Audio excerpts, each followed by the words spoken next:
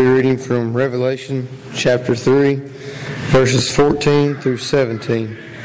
Revelation chapter 3, verses 14 through 17. And to the angel of the church in Laodicea write, the words of Amen, the faithful and true witness, the beginning of God's creation. I know your works, you are neither cold nor hot. You are either cold nor hot. Would you that you were either cold or hot? So because you are lukewarm, neither hot or cold, I will spit you out of my mouth. For you to say, I am rich, I prosper, and I need nothing, not realizing that you are rich, pitiable, poor, blind, and naked. My crowd. What a super Sunday morning crowd. You have worked hard and prayed hard and invited hard, and people have come. They've come in abundance, and I'm excited about being here now. I've got to ask you folks, did you see me on TV? Did you see me on the game show The Price is Right? For 16 and a half years, I preached at the Hendersonville Church of Christ, where I currently live in Hendersonville, Tennessee. And for the last 8 years or so, I've been going all across America doing some preaching. And some time ago, I was out in California doing some preaching. And one day, we decided to go down to Hollywood to the game show The Price is Right. And I was sitting there in the audience, and all of a sudden I heard my name, Alan Parker. Alan's my first name. Alan Parker, come on down. And I went on down. Did you guys see me on the game show The Price is Right? I got on that thing. Not only did I get on the show, I got on the stage. Because I won the bid. Not only did I get on the stage, I got into the showcase.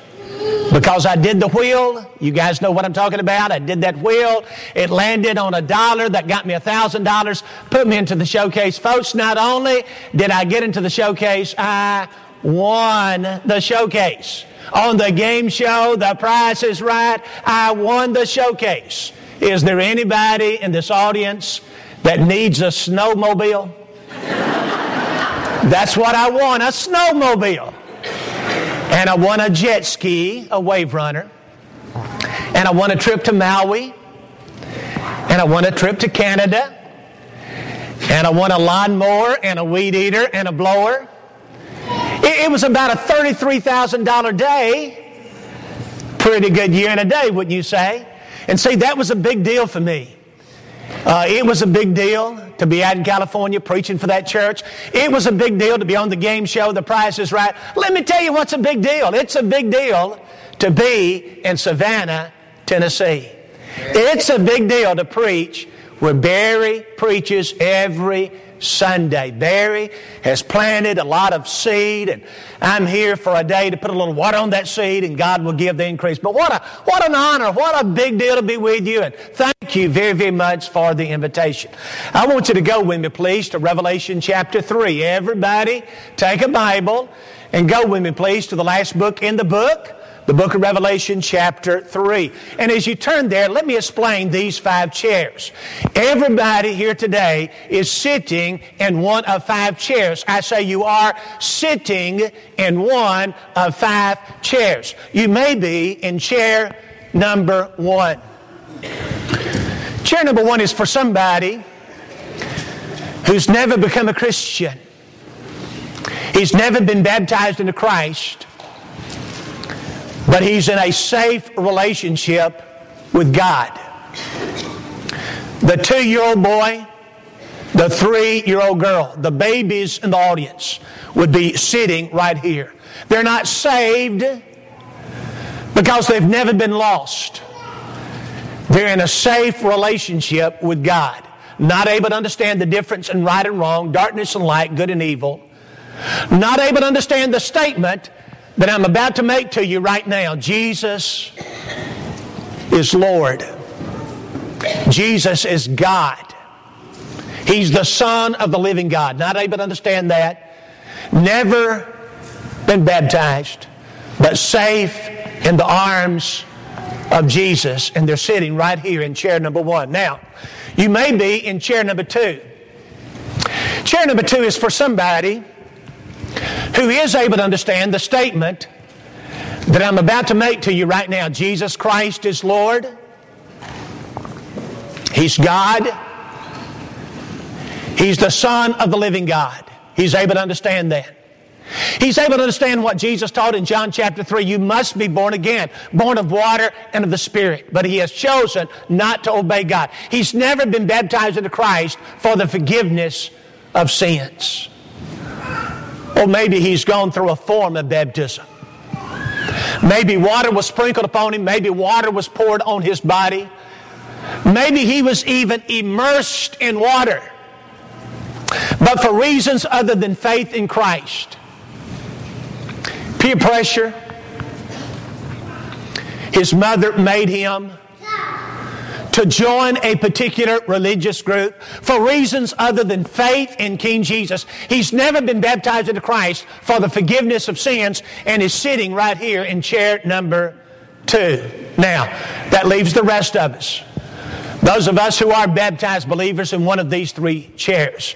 And I am curious, how many Christians do we have in this audience? If you believe in Jesus and you have put on Jesus in baptism, be proud of it. May I see your hand, please? Look around, folks. That's what? 85% of us. And we're sitting in one of these 3 chairs. You may be in chair number 3. Chair number 3 is for somebody who's a Christian, a baptized believer. And it's not perfect. Nobody is perfect. He doesn't cross every T. He does not dot every I. But more than anything in the world, he wants to please God. More than anything in the world, he wants to go to heaven. And when it comes to Jesus Christ, he's Mr. Excitement. He loves talking about Jesus. He loves singing about Jesus. He loves telling his neighbors and friends about Jesus. As Paul said in Romans 12 and verse 11, he's fervent in spirit. He's just boiling with enthusiasm. And everybody knows, people at work, people at school, everybody knows this guy is the real deal. He is all in for Jesus. And he's sitting right here in chair number 3. You say, Brother Keith, that's not me. I'm not exactly Mr. Hot on Fire. Maybe you're on the other end of the spectrum. Maybe you're sitting in chair number 4. Chair number 4 is for somebody who's a Christian, a baptized believer, and spiritually he's cold and spiritually he's dead. Let me ask you a question. Do you know anybody who's cold and dead spiritually? Maybe you're cold and dead spiritually. Over the years, you did not intend for your relationship with Jesus to get like this. But let's just be honest. You have fallen out of love with Jesus. You very seldom come to church on Sunday night. You very seldom come back on Wednesday night. In all likelihood, you will not be here at 12:30 today. You probably won't even stay for lunch because you have more important things to do. And when you do come to church, you kind of slip in and slump down and slip out. And if you see the preacher, you might say, hey, nice sermon. But you know that there's something that's missing in your relationship with God. Spiritually you're cold and spiritually you're dead. And you're sitting right here in chair number 4. You say, Brother Keith, that's not me either. I'm not exactly Mr. Hot on Fire, but neither am I like ice. Where do I sit? Take your time. Right here. You may be in chair number 5. Chair number 5 is for somebody who's a Christian, a baptized believer. And he's not in chair number 3, he's not alive. And he's not in chair number 4, he's not dead. He's somewhere in between. On a scale of 1 to 10, he's maybe a 4 or a 5 or a 6 spiritually. He comes to church some, and he prays a little, and he gives some, but he just kind of, what would you say, middle of the road, in between, average. Jesus called it lukewarm. He's a baptized believer, but he's just kind of lukewarm. Let me ask you a question. Be honest. I'm asking you. Where do you sit today? Which chair are you sitting in? Are you in chair number 1? You've never become a Christian, but you're not able to understand the difference in right and wrong, darkness and light. Or maybe you're right here in chair number 2. You've chosen not to obey God. You've never been baptized into Christ for the forgiveness of sins. Or maybe, I have a feeling that some of us are right here. We're not perfect, but we are all in for Jesus. And then maybe there are some who are right here. Spiritually, you're cold, you're dead, you're out of touch. And then I wonder how many of us are sitting right here. We're not hot, we're not cold, we're just kind of lukewarm.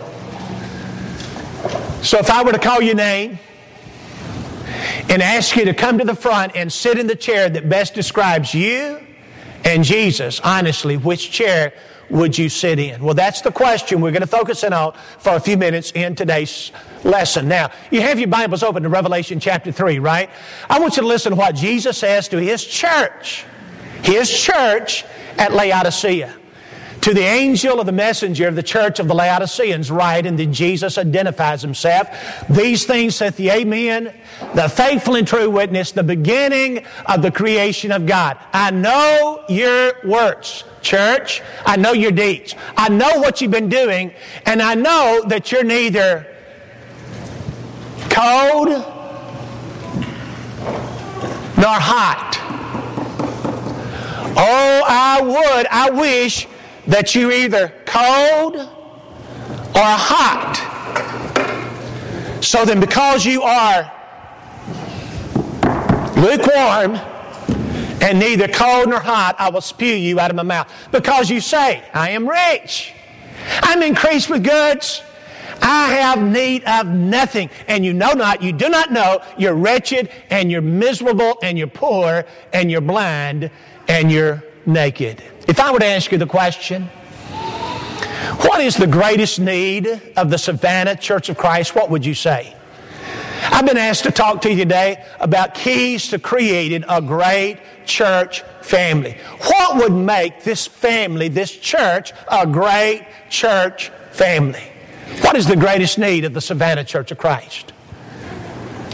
Don't say better visiting preachers, okay? What is the need of this church? You might say, Brother Keith, I believe that the greatest need of the church is the need for love. We need more love in the church. And I would say, boy, you're right. We do need more love in the church. We sang about love a few minutes ago. I think about what Jesus said in John 13, 34 and 35. A new command I give unto you, that you love one another as I have loved you, that you also love one another. You might say, Brother Keith, I believe that the greatest need of the church is the need for prayer. We need prayer soldiers and we need prayer warriors. And I would say, you're right. We do need more prayer in the church. The Bible teaches, pray constantly, pray always, pray without ceasing, 1 Thessalonians 5:17. You might say the greatest need of the church, well, that's the need for evangelism. We need to get here and knock on a few doors, set up Bible studies. We need to tell our neighbors and friends about the gospel. And I would say, boy, you're right. We do need more evangelism in the church. Mark 16:15, go into all the world and preach the good news to everybody. And you know, we could just go on and on and on with need after need after need. Let me share with you what I believe is the greatest need in churches of Christ.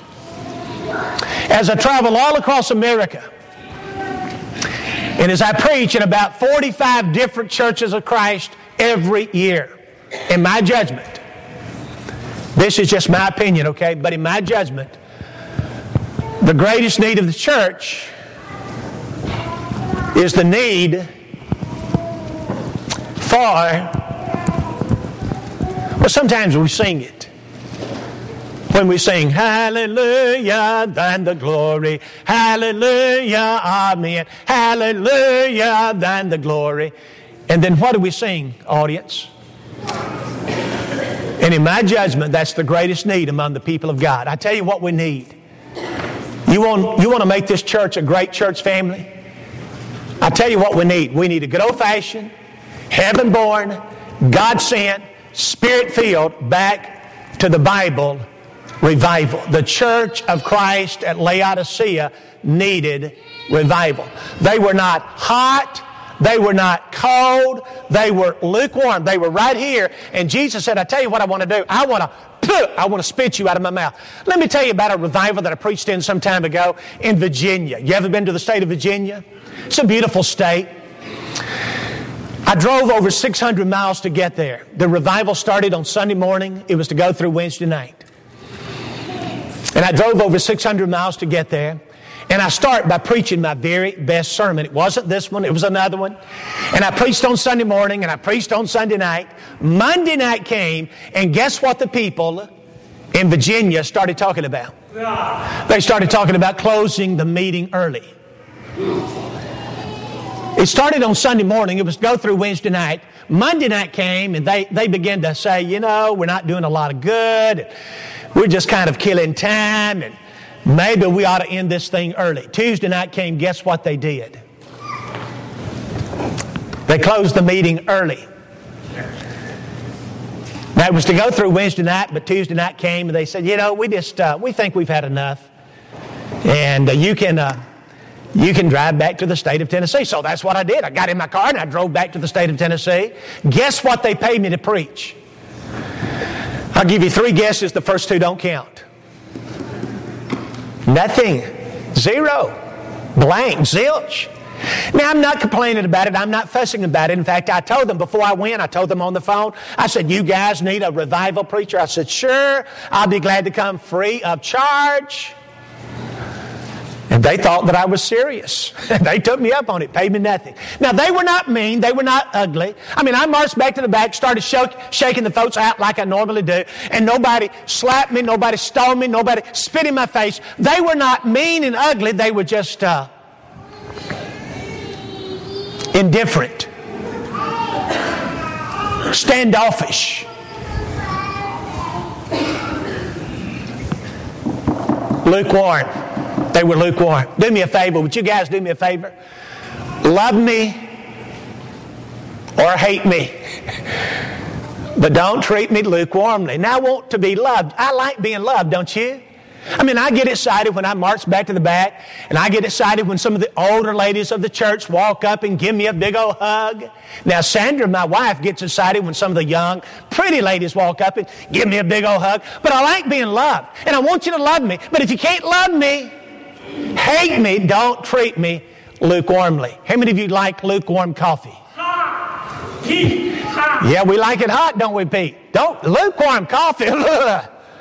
And you know, the way that we feel about lukewarmness is the way that Jesus feels about lukewarmness. Jesus says, church, you're not here and you're not here. You're not hot, you're not cold, you're lukewarm. And because you're lukewarm, I want to spit you out of my mouth. Let me tell you about a preacher that I know, a fellow by the name of Brian. Brian is a preacher. In fact, Brian used to preach where my mother attends church. My mother attends a little country church outside of Huntsville, Alabama, and Brian used to be their preacher. Some time ago, Brian went into Huntsville to get him something to eat. It was a fast food place. He ordered a hamburger. He got that hamburger, he sat down, he unwrapped it, he took a big old bite of it, and he began chewing. And chewing, and it would not chew. He didn't know what to do. You know, he was there in public. He didn't want to embarrass himself, but he had to spit it out. And there in his hamburger, he found a Band-Aid. A used, bloody Band-Aid. Now, folks, I like hamburgers, okay? You know, I'd like to eat one every week, whether I need it or not, but can you imagine finding a used Band-Aid in your hamburger? Brian didn't know what to do. He went up to the counter. He called for the manager. The manager came out. Brian explained the situation. Sir, there was a Band-Aid in my hamburger. You know what the manager said? Well, sir, we'll be glad to fix you another one. Brian said, oh, no, I don't want another one. I want my money back. And, of course, they gave him his money back. Well, a few days later, he started doing some research, making some phone calls, and he found out that the Band-Aid had come off the hand of a 60 or 65-year-old man that was working in that restaurant. The man admitted it. He said, I went to work. There was a Band-Aid on my hand. I looked down. It was gone. Obviously, it got into that guy's hamburger. I'm not going to tell you the name of the place, okay? But they used to have a commercial Hold the pickles, hold the lettuce, special order, don't upset us. All we ask is that you'll let us serve it your way. And that's the way that Brian, my preacher friend, wanted it. He wanted it his way instead. He got it the older man's way, Band-Aid and all. Now, when I heard that story, I responded like some of you. I thought, Brian, are you teasing? Keith, it really happened. There was a Band-Aid in my hamburger, and I thought, And that's the picture that I get when I read Revelation chapter 3. When Jesus looked at His people, His church at Laodicea, it was kind of like eating food and finding a used Band-Aid. Jesus said, church, you're not here and you're not here. You're not cold and you're not hot. You're a little bit too hot to be cold. You're a little bit too cold to be hot, but you're not hot, you're not cold. You're right here. You're lukewarm. And because you're lukewarm, I tell you what I want to do. I want to spit you out of my mouth. Maybe your Bible says, I want to vomit. I want to vomit you. Maybe your Bible says, I want to spew you. Now, folks, those aren't pretty words, are they? When you start talking about spit and spew and vomit and puke, see, that's not a pretty scene. This is not a pretty scene here in Revelation chapter 3. You know what the members of the church were saying? Let me show you what they were saying. Sir, what's your name? John. John, have you ever been to church at Laodicea? You've never been to our church? Oh, John. You've got to come and see us. You've never heard our preacher? Man, he's a great preacher. We've got the most dynamic song leader in the world. We've got some great elders. And they were kind of doing like this. They were patting themselves on the back and they were saying, look at us. We're a good church. Hey, we are wonderful. We're marching for the Master. And Jesus said, a good church? Church, you are wretched. You're miserable. You're poor. You're blind. You're naked. At Laodicea, they were saying, we can see. Our eyes are open. We can see spiritually. And Jesus said, church, you are B-L-I-N-D. You're blind. At Laodicea, they were saying, we are rich. Spiritually, we're rich. And Jesus said, rich? You are P-O-O-R. You're poor. At Laodicea, they were saying, we love the Lord. We're on fire for Jesus. We're going to heaven. And Jesus said, going to heaven? You're on fire? I tell you, you're not hot. You're not cold. You're lukewarm. And because you're lukewarm, I want to spit you out of my mouth. Now, folks, I did not come to condemn. And I did not come to blast. And I know I'm standing before some good people. But I did come to ask you a question. And the question is, where do you sit today? What kind of church is this church? What kind of Christian are you? I mean, if I were to call your name and ask you to come down one of these aisles to the front and sit in the chair that best describes you and the Lord, honestly, which chair would you choose? Let me ask you like this. Is Christianity to you kind of like a coat? A coat that you take off? Here's your Christianity.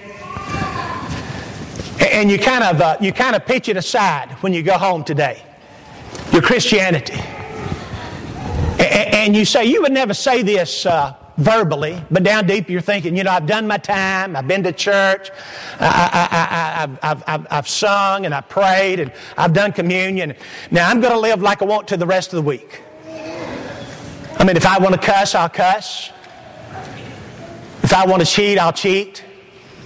If I want to be unkind, I'll be unkind.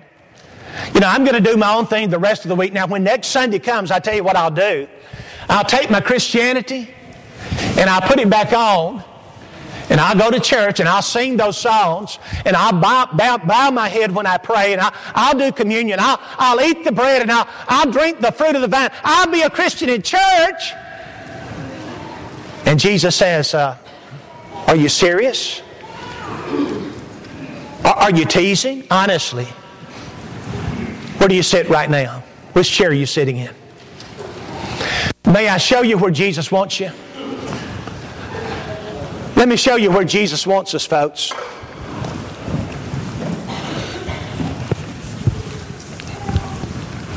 Right here. Right here. You want to be a great church family? You got to be all in for Jesus.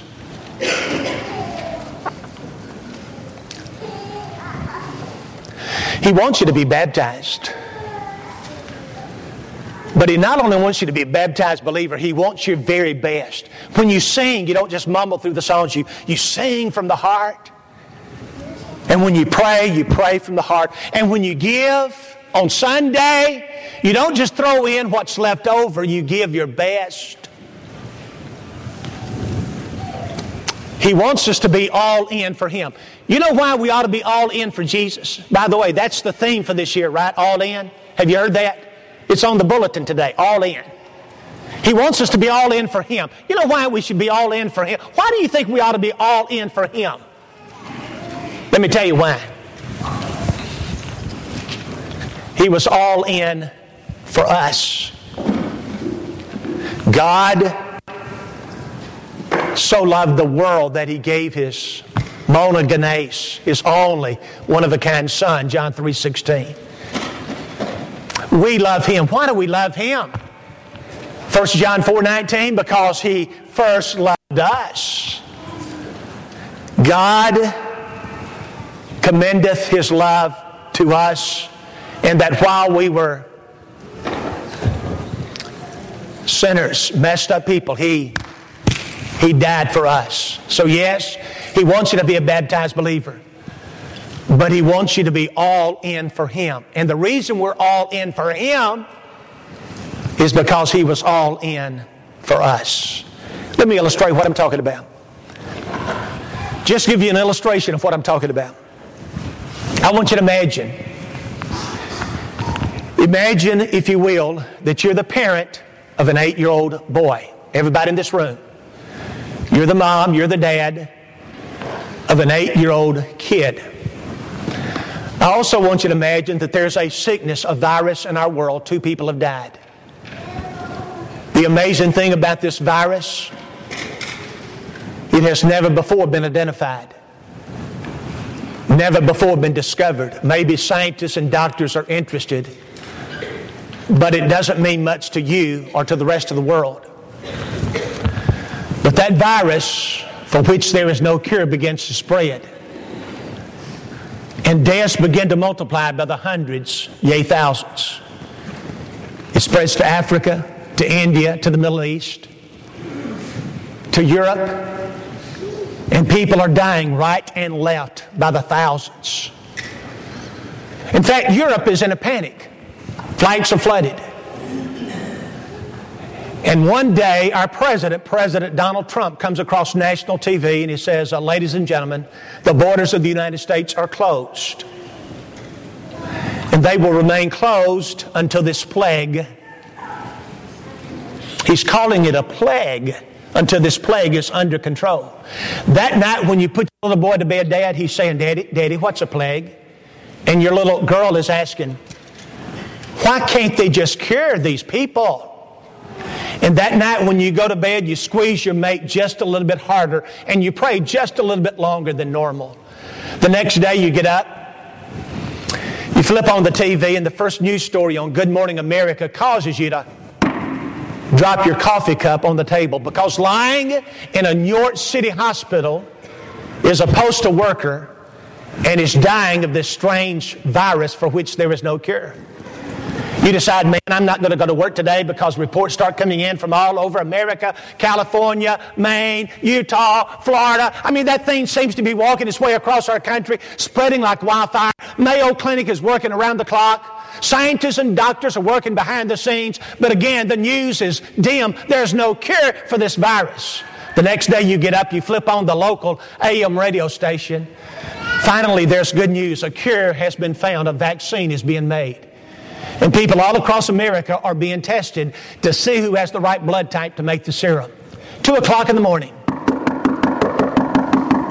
There's a knock that comes to your door. You go to the door and you see a man standing there with a white coat on. He has a clipboard in his hand. And he says to you, sir, would you sign right here? Take your family down to the local church building. Your blood will be tested. Well, you gather your kids. I mean, they're crying. It's 2 o'clock in the morning. But you drive down here to the Savannah Church of Christ. And when you pull up into your parking lot, you can't believe your eyes. You've never seen so many cars in your life in your parking lot. Neighbors and friends from all over the area have gathered to have their blood tested. Well, you get out of the car. You wait in a very long line. They finally prick your finger. They test your blood. And a few minutes later, a doctor runs out into the parking lot. He screams a name. You didn't understand him. Sir, would you say it again? He says it a little bit louder. And your son, your 8-year-old boy, is tugging on your coat. He's saying, Daddy, they're calling my name. They're calling me. And before you can say a word, a doctor grabs your son by the hand. He starts leading your boy into this church building. Wait a minute. What's the deal? And this doctor looked at you and says, Sir, Dad, Mom, we believe your son's blood is clean. We believe that we can take his blood and make the medicine to save the world. We need to retest it. Let us retest it. And so they retest your kid's blood. And in just a few minutes, doctors and nurses start hugging and crying, and people start laughing in hysteria because your son's blood is clean and they can take his blood and make the medicine to save the world. But all of a sudden, a doctor walks up to you. He has a clipboard in his hand. You get it under a light and you say, well, what is it? You know what it is, don't you? It's a permission slip for your son. And you look at it very carefully and you notice that the number of pints of blood to be taken is left blank. And so you say to this doc, sir, it's blank. How many pints of blood are we talking about? And the doctor says, oh man, we had no idea it would be a kid. An 8-year-old boy. He's so small. If we had any clean blood, we would have used it already. Mom, Dad, I'm sorry. We need it all.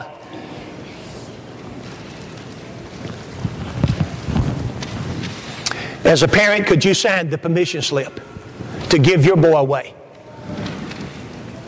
Could you walk inside this church building and see your son sitting on the examination table and hear him say, hey, Dad, Mom, what's up? What's wrong?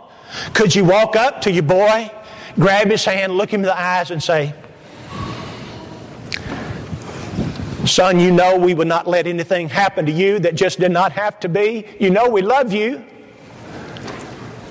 And maybe as doctors and nurses and technicians say, Mom, Dad, I'm sorry, we need to get going. We need to get started. Could you walk out of here and hear your boy say, Mom, Dad, don't leave me. Mom, Dad, why are you leaving? Daddy, why have you forsaken me? And maybe down at the church a week later when they have a big old memorial service for your boy who gave his life for the world. Well, you understand it when neighbors and friends say, I don't think I'll go because I'm just too tired. Or when people talk or chat or maybe stare at their watches as your boy is being remembered. I mean, as a parent, wouldn't you just want to stand up and say, hey folks, this was my son. This was my boy. He gave his life for the world. This is serious. And see, ladies and gentlemen, I can't help but believe that there's a God sitting up in heaven looking down upon us and He is saying, look at the cross. Would you look at the cross? That's my boy. That's my son. This is dead, serious Jesus. Serious death means serious commitment to a serious church. And it's time that we stop playing church, going through the motions, and take Jesus to the lost and dying world. So I'm asking you, have you been playing church? Have you been going through the motions? Honestly, are you all in for the one who was all in for us? If I understand this book correctly, only 2 of these chairs, people, are going to heaven. Chair number 1 and chair number 3. Chair number 1, the person who's never become a Christian, never been baptized into Christ, but safe in the arms of Jesus. He's not saved because he's never been lost. The 2-year-old boy, the 3-year-old girl, the babies in the audience, they would be sitting right here, safe with Christ. Chair number 3, the baptized believer who's all in for Jesus. So where do you sit today? Which chair are you sitting in? If I were to call your name, hey John, Joseph, Sheila, Jennifer. If I were to call your name and ask you to come down one of these aisles to the front and sit in the chair that best describes you and the Lord, honestly, which chair would you sit in? I want you to imagine you died last night. Last night you died. And in just a moment, your name's going to be called before King Jesus in judgment. Are you comfortable with the chair in which you're sitting right now? Or would you have to scream and cry for mercy? You say, Brother Keith, I tell you what I need to do. I've never become a Christian. I've been over here. I've been in the wrong seat. I could not raise my hand a few minutes ago. I'm not a baptized believer, and I tell you what I'm going to do. When we sing the invitation song today, I'm going to step out and I'm going to come forward and I'm going to say, Jesus Christ is Lord. And today, this very day, I'm going to be baptized into Christ. Or you might be sitting over here and you might be thinking, you know, I tell you, I've not been in the right seat. I've been in the wrong chair. And I tell you what I'm going to do. I'm a baptized believer. And I'm going to go forward today and I'm going to say, man, I just need to be prayed for. Pray for me. I want to get started again. I want to be all in for Him. Today, I'm going to respond. No, you're not. Not today. Not today. You know why? You died last night. Last night you died. And in just a moment, your name's going to be called before King Jesus in judgment. I'm asking you, are you comfortable right now with the chair in which you're sitting? Or would you have to scream and cry for mercy? Would you have to say, Jesus, not judgment now? Give me one more verse of an invitation song, one more plea from a preacher. I'll do what's right. I'll go forward. I'll respond. And maybe Jesus extends a hand and says, oh, I loved you so. But now it's too late. Depart from me, you cursed, into everlasting fire prepared for the devil and his angels. Well, friend, you know as well as I that the premise today is false. You did not die last night. You did not die last night. You're very much alive. And you can change chairs by leaving your pew, coming to the front to do what's right. You want a key to having a great church family? It's a very simple key. We must be all in for Him.